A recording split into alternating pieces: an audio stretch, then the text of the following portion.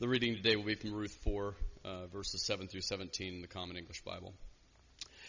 In Israel, in former times, this was the practice regarding redemption and exchange. To confirm any such matter, a man would take off his sandal and give it to the other person. This was the process of making a transaction binding in Israel. Then the Redeemer said to Boaz, "Buy it for yourself," and he took off his sandal.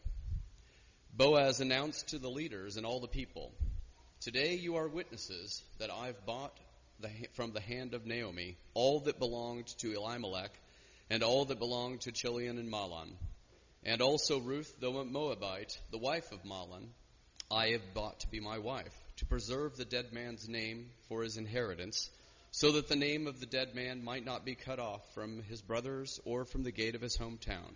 Today you are witnesses." Then all the people who were at the gate and the elders said, "We are witnesses. May the Lord grant that the woman who is coming into your household be like Rachel and be like Leah, both of whom built up the house of Israel. May you be fertile in Ephrathah, and may you preserve a name in Bethlehem. May your household be like the household of Perez, whom Tamar bore to Judah, through the children that the Lord will give you from this young woman." So Boaz took Ruth, and she became his wife. He was intimate with her. The Lord let her become pregnant, and she gave birth to a son.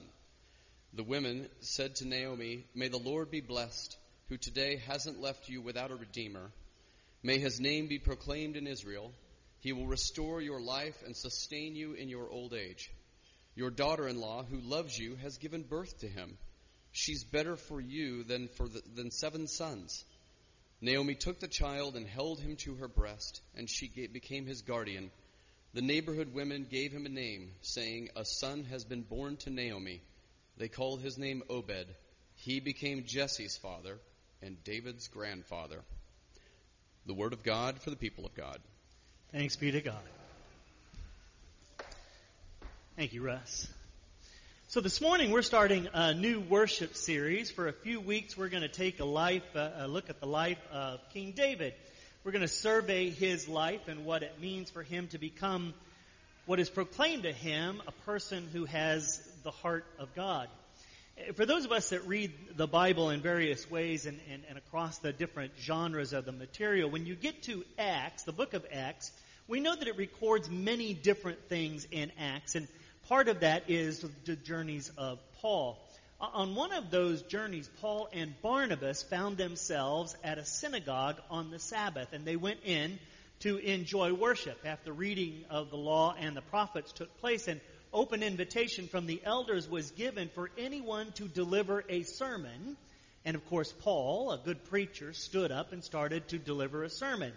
He began by recounting the story of God and the chosen people of Israel in his sermon. He spoke of their history, beginning with the Exodus from Egypt. He talked about the granting of land that God gives them and its conquering. And then he talks about how the people desired a king to be over them and how Saul became their first king in Israel. But Saul was one who let power and authority go to his head, and as such, he lost God's favor. If you remember the story, while Saul was king, God sent Samuel the prophet to anoint a new king. Do you remember the king's name? Young David, right? He was anointed to be the next king while Saul was still the king.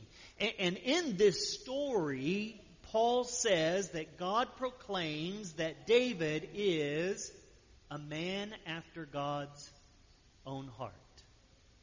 I always wonder where those phrases come up, and I have to go searching through the Bible to find out where it is that these kinds of phrases come up. That became a part of the tradition for the church, to understand that this man, David, was a person who had the heart of God, a heart like God's, and that becomes a theme for David and for his life. And so for the next few weeks, we're going to take a survey of David's life to see how it is that he becomes that person, a person with the heart of God, so that it might influence us as people who also want to have the heart of God in our lives.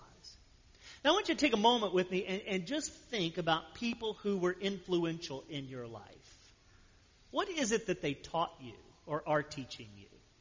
What is it that they handed on to you, especially when it comes to your faith journey? Right? I've told you all my story many times. Most of you know that I am the oldest of 5 siblings, right? I'm the oldest child. My nearest sibling is my brother Jerry. We call him JD. He is 1 year, 1 month, and 1 day younger than I am. My parents had 2 boys under the age of 2 before they were 20. Could you imagine? Pull your hair out, right? You got your hands full with one, amen? Right? Imagine being less than 20 and having 2 boys running all over the house. There's only 9.5 years or so between my youngest brother and myself. So by their late 20s, they had 5 kids running around the house. I'm not sure what they were thinking, but they had 5 kids. Both my parents worked, as you all know. My dad was a computer operator for what used to be Armco Steel here in Kansas City. Spent 26 years working for them. Then later he went to work for a computer mailing house, mailing out different things for them. My mom was in commercial insurance.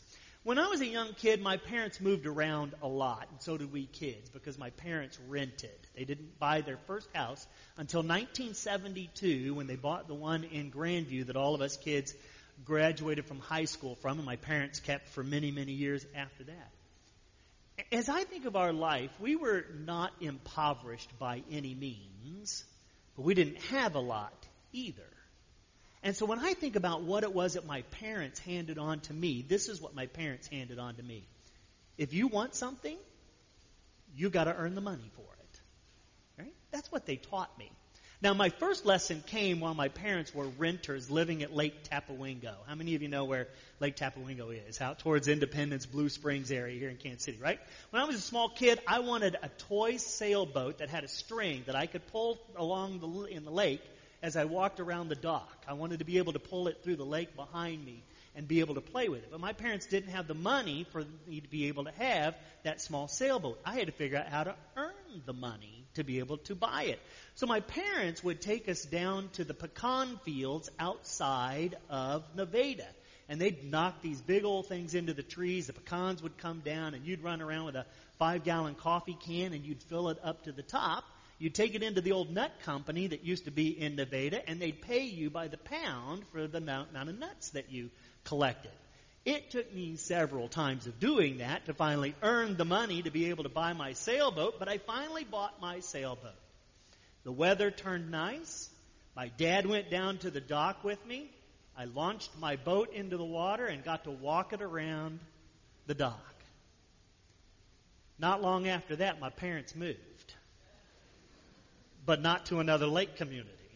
So I wound up with a sailboat that I had no idea what I was going to do with, right? My second lesson came when I wanted to drive. My sophomore year of high school, I played baseball, got a chance to do that. But when it came to junior year, I turned 16, I wanted to drive. My parents looked at me and said, if you want to drive, you've got to be able to pay for your gas and insurance, right? If you want to be able to drive.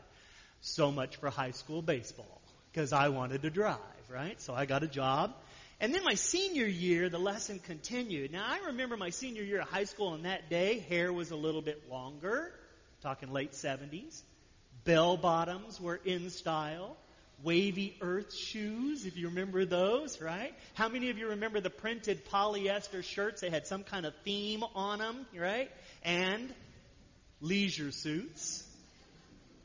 How many of you are so thankful that the 80s have not come back around when it comes to fashion? Amen, right?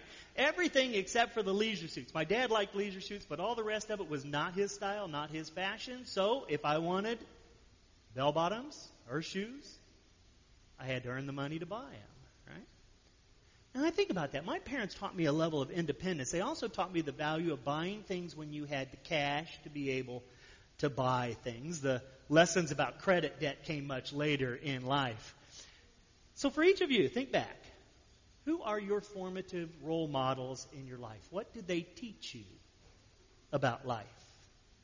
Did they teach you things about the value of schooling and career? About dating or relationships, family traditions that they wanted to hand on to you? Was it something to do with work and how to make it in the world around you? But I also want to ask you, did it include anything about your spirituality? particularly your journey in God's grace, and to become a person who seeks after God's own heart. You know, as I read scriptures, I sometimes take a moment to ponder human dynamics. I think about the interactions of people in Scripture, how they might have felt about things that were transpiring, or how they navigated the world in which they existed, their experience with faith, and those who had influence on them. And I think about the story of Ruth and ultimately of David, and I wonder about the influence that Ruth might have had through her progeny down to David, and how that transpired. I think most of us are fairly familiar with the story of Ruth, but just in case, here's the Reader's Digest version of it. We all know that it's a Hebrew recording of what began as an oral family story. It was an oral tradition for a long time. It's about a family that left Bethlehem because of a famine. They journeyed to a land called Moab, where they found food and security, so they stayed there. Elimelech and his wife Naomi, they had 2 sons named Chilion and Mahlon.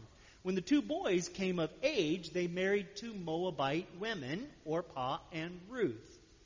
But as the story goes, the father and the 2 sons all die in Moab, leaving Naomi destitute as a widow, no male heir to provide her safety and security. She tells her 2 daughters-in-law that they could go home to their families of origin. By custom, that was available to them since they had no children. They could go back to their families, and they could remarry another male person so that they could have families. Now, one of the daughters-in-law, Orpah, takes her mother-in-law's advice, and she goes back to her family. But Ruth does not. Ruth proclaims fidelity to Naomi. You might recall these words where she says, "Wherever you go, I will go. Wherever you stay, I will stay. Your people shall be my people. Your God shall be my God. Wherever you die, I will die, and there I will be buried." Any of you ever heard that at a wedding before? Right? You might recall those kinds of words of fidelity being said between 2 people. Well, it starts here with Ruth and her proclamation to Naomi to be faithful. So Naomi and Ruth return to Bethlehem. And if you continue reading the story, security is gained for Ruth through marriage. This security extends to Naomi as well. Naomi is granted an heir through Ruth and their redeemer Boaz and this young child Obed. And near the end of the story, you read a genealogy that is recorded for all. It reaches back in Boaz's family line to Judah and Tamar, reaches forward in Boaz's line to Obed, Jesse, and ultimately David. Now, obviously, if you look at the book of Ruth, we know that it's not written during Ruth's lifetime, and it is not a biography. It is a family story. Remember, this is a family telling their story, their line of ancestry. Think about this, though. Think about if Ruth and David's lives intersected in any way. I think about that. I was privileged to know my great-grandmother on my dad's side of the family, to have interaction with her in a way that formed and shaped my faith. I wonder about Ruth and David. Most commentators will tell you that it probably was not something that happened for the 2 of them, just simply because in that time, ancient times, people didn't live long enough to see multiple generations of their family. So more than likely, Ruth and David's lives did not intersect, but in somehow, some way, I see Ruth's life impacting David's as a person who had certain characteristics in her own life. I see Ruth as a story of persistence because Ruth herself is a persistent person. You think about turmoil in this family story.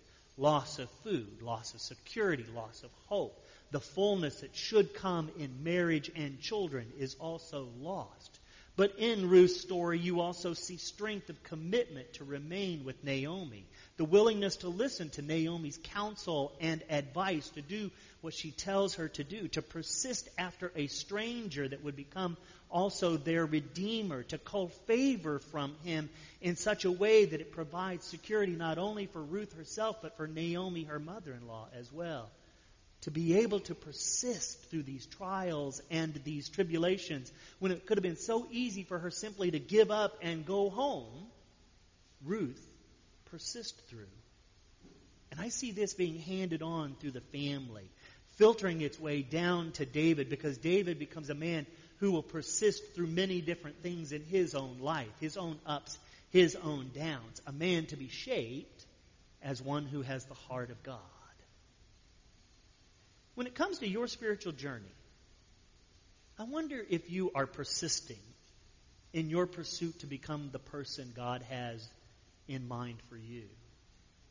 In life, I think many of us think about a variety of different things. I think about legacy as one of the aspects of my own life. I'm over the hump and on the downhill slide towards some things, As a friend of mine said once, if you think you're getting out of this alive, you're fooling yourself. Ultimately, all of us will come to our last days, and you begin to think about a variety of things in your life. For me, it's legacy. I think about the legacy that I'll leave my children and my grandchildren, hopefully even my great-grandchildren, especially when it comes to faith and a faithful witness. I wonder about you. What is it that you're pursuing as your legacy to leave for those that you have the ability to influence? I know that not all of us have children, grandchildren, or great-grandchildren, but I believe that all of us are people of influence. We have people in our network who are watching who we are and what we are becoming, and I wonder if we're becoming the person that God wants us to be. Christ-centered, God-filled, people with the heart of God that share it with the world. Because here's the heart of God as I understand it. I believe that God is persistent when it comes to each one of us, that God's love is steadfast and faithful, pursues every single one of us for this mutual relationship of love, and that God will not leave or forsake any of us, even at the times when we feel like God is really distant from us. Richard Rohr, in his meditation this week, said this. He said, God's faithfulness has never been dependent on our worthiness or our readiness. That God is always there, overcoming our obstacles, our objections to the relationship, pursuing us constantly for a relationship of love, that we might become the people that God envisions us to be, steadfast and faithful ourselves, ones who are persistent in our faith journey to share that witness with others. So let me ask you, are you persistent in pursuing the heart of God? Are you persistent in sharing God's love with others? Does your heart reflect God's heart today? Here's the things that I hope that you'll take away from this moment, just maybe some conversation points for later with your family and friends. But to be reminded that we've all been shaped by people that are important to us. They have taught us a variety of things about life. And the thing that God desires for us to know today and to live into is the persistent love of God that is for each and every one of us and that is for the world. And to let our hearts be shaped and formed by this so that we might persist in sharing it with the world around us. So here's your invitation for today. To think and to ask yourself, how are you being shaped today so that you might have a heart like God's? What are your particular spiritual practices? What are your genuine godly actions in the world that are forming and shaping you to have God's heart and to express it? Or to think of it this way, who are you influencing in your life to have a heart like God's? Will you join me now in a moment of prayer? Merciful and gracious God, we thank you for this moment that we can gather together as a community to think about the life of David and how it might have been influenced by his great-grandmother Ruth, and to see in her this persistent character, to see how that persistence might become a family trait and theme that can flow into David's life as well. To be reminded of those who have been faithful in their sharing of their witness to us, who have formed and shaped us as characters who follow you. But to also ask you, O God, to continue to form and shape us. That by the power of your Spirit you might draw us closer to you. That our hearts might melt into your heart to become yours. so that we might go into the world and share your love and your grace that is for all people. To lay down the objections to this, our judgmentalism, and to see all people as ones that you love and care for, are of worth to you. Shape us, O God, to have your heart, and use us to be an influence for the generations to come, that their hearts might be shaped for yours as well. All these things we pray in the name of your Son, who is our Lord and Savior, and in the power of your Holy Spirit. Amen. I'm going to invite